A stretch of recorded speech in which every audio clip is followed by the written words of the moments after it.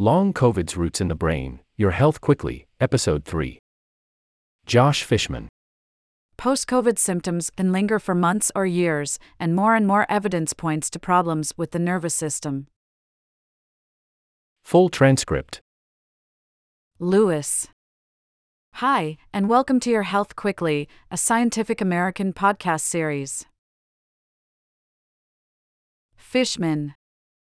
On this show, we highlight the latest vital health news, discoveries that affect your body and your mind. Every episode, we dive into one topic.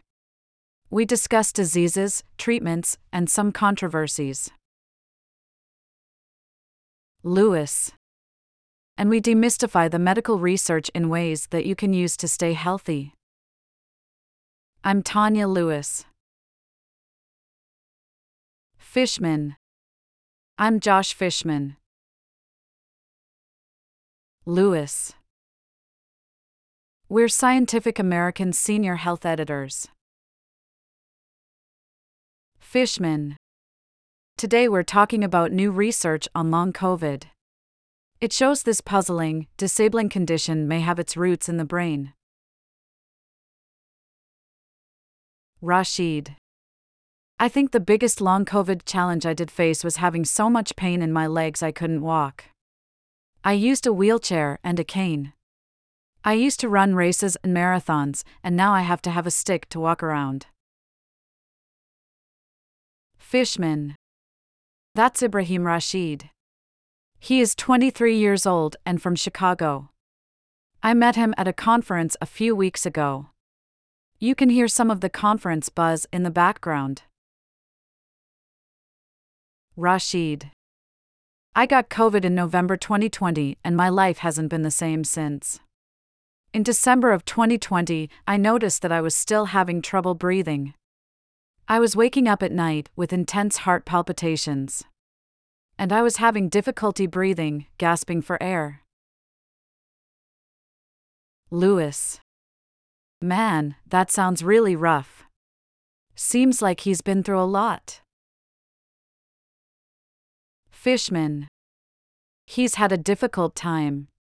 And he's one of an estimated 16 million people in the U.S. who've had long COVID, with 2 to 4 million being forced out of work. Lewis. Generally, long COVID means that months to years after infection, you've still got symptoms such as pain or extreme fatigue. Or something called brain fog, which is when you have a lot of trouble concentrating or remembering things, more than the normal amount. The lingering nature of these symptoms is one reason patients are often called long haulers. It's been a difficult condition to get a handle on or treat. Fishman. Recently, though, a common thread has started to emerge among this maze of symptoms: the brain. Lewis. The brain makes sense for things like memory problems, but how are physical pain and exhaustion connected to the brain? Fishman. Fair question. First of all, signs of the virus have shown up in the brain and central nervous system. We often think of COVID as an infection that mainly hits the lungs, the throat, and the nose. But it also affects many other organ systems. One study has found evidence for viral particles in the brains of people with long COVID. Another found virus genetic material in the brain as long as 230 days after infection. Lewis. Wow. That's almost 8 months. Fishman. Yeah. And the nose, it turns out, is actually a route where the virus could reach the brain. Viral material has shown up deep in the lining of nasal passages, next to neurons. Projections from those neurons go up into the brain, to areas that control breathing and the heart. Plus, autopsies of the brains of people who've died of COVID find signs of immune system activation, like there's been a response to some infection. There are cells called macrophages that go after invading microbes. The trouble is that macrophages aren't very precise. When they go on the attack, they produce chemicals that chew up nearby cells. There can be a lot of inflammation and damage. Lewis. Immune cells also travel through the blood and spinal fluid, and the brain is filled with tiny blood vessels. So an ongoing immune response could damage those vessels and neighboring brain cells. Fishman. Exactly. This is why William Pittman, a doctor at UCLA Health who works at a long COVID clinic, says he now thinks of the condition as a neurological disorder as much as it is a respiratory one. Lewis. That's interesting. But how does that explain the wide variety of symptoms people experience? Fishman. Because of something called dysautonomia. Lewis. I've heard of that. What did you find out about it? Fishman. Well, there are all of these activities in your body that the brain usually takes care of automatically, like breathing, blood pressure, heartbeat, and balance, sending signals along nerves throughout the body. Dysautonomia is when the brain kind of loses that control. Ibrahim described it to me. Rashid. If I would try to, move my leg, it would feel like it was taking longer, like there was a few millisecond delay. And I'd be looking at it. I'm moving it back and forth. But it's moving slower. And then I would feel unstable, and I was like, wait, why am I, losing my stability? I'm able to stand, and all of a sudden, I can't. Fishman. This loss of control also can happen with the heart. For a lot of long COVID patients, when they stand or sit up, their heart starts racing. It can speed up by 30 beats a minute. And that creates exhaustion, among other problems. Plenty of people with long COVID simply crash if they push themselves.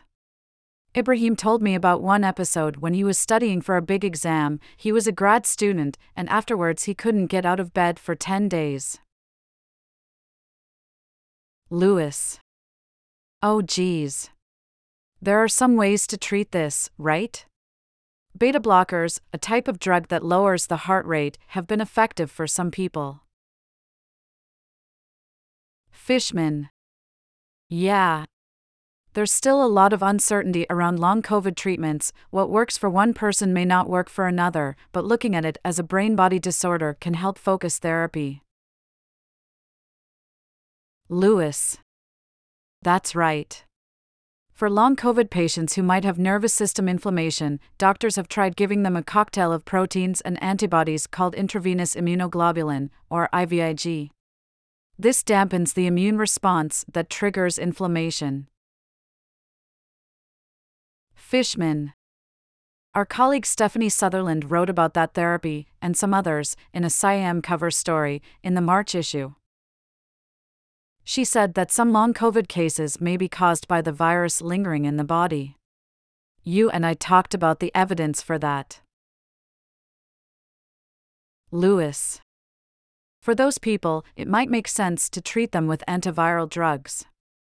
In fact, there's an ongoing clinical trial looking at using Paxlovid to treat long COVID. And a Veterans Affairs study found that taking Paxlovid when infected reduced the risk of developing long COVID conditions by 25%.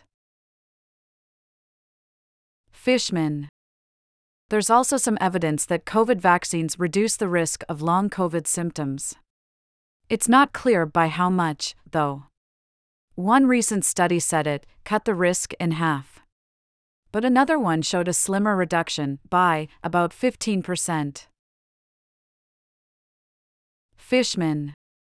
It's not all about drugs, though. For people with long COVID, as with other diseases that don't have easy medical answers, the big issue is finding people who believe you. Doctors, friends, and even family too easily say things like, "It's all in your head." Ibrahim heard that a lot. Rashid. People didn't understand why young people like me were still struggling. I lost friends who just 6 months into my illness were just sick and tired of me being sick. Lewis. How is he doing now?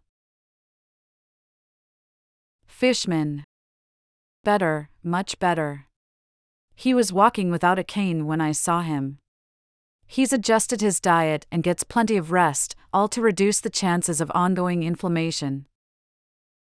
And he co-founded a company called Strong Haulers. They're developing an app that can pull data from wearables like Fitbits and Apple Watches. The idea is to give people with chronic conditions info on activities that trigger symptoms and on activities that reduce them. Lewis. That's cool. That seems like it's helping patients to help themselves. And it could give them data they could share with doctors to validate their symptoms. Fishman. And those symptoms are telling the medical community that long COVID isn't all in the head. But it does seem to be in the brain. Fishman. Your Health Quickly is produced and edited by Kelso Harper, Tulika Bose, and Jeff Del Vecchio. Our music is composed by Dominic Smith. Lewis. Our show is a part of Scientific American's podcast, Science Quickly. You can subscribe wherever you get your podcasts. Fishman. And don't forget to go to SciAm.com for updated and in-depth health news. Lewis. I'm Tanya Lewis. Fishman. I'm Josh Fishman. Lewis. We'll be back in 2 weeks. Thanks for listening. Rights and permissions. About the author, S. Josh Fishman is a senior editor at Scientific American who covers medicine, biology, and science policy. He has written and edited about science and health for Discover, Science, Earth, and U.S. News and World Report. Follow Josh Fishman on Twitter. Recent articles by Josh Fishman. The Pandemic's Mental Toll, and Does Telehealth Work? Your Health Quickly, Episode 1. How Vaccines Saved Money and Lives and China's Zero COVID Protests, COVID Quickly Podcast, Episode 44. Tanya Lewis is a senior editor at Scientific American who covers health and medicine. Follow her on Twitter at TanyaLewis314, credit Nick Higgins. Recent articles by Tanya Lewis. New evidence supports animal origin of COVID virus through raccoon dogs. RSV vaccines are coming at last. Your Health Quickly, Episode 2. Kelso Harper is a video producer and science journalist. She has degrees in chemistry and science writing from Johns Hopkins University and the Massachusetts Institute of Technology. Follow Kelso Harper on Twitter.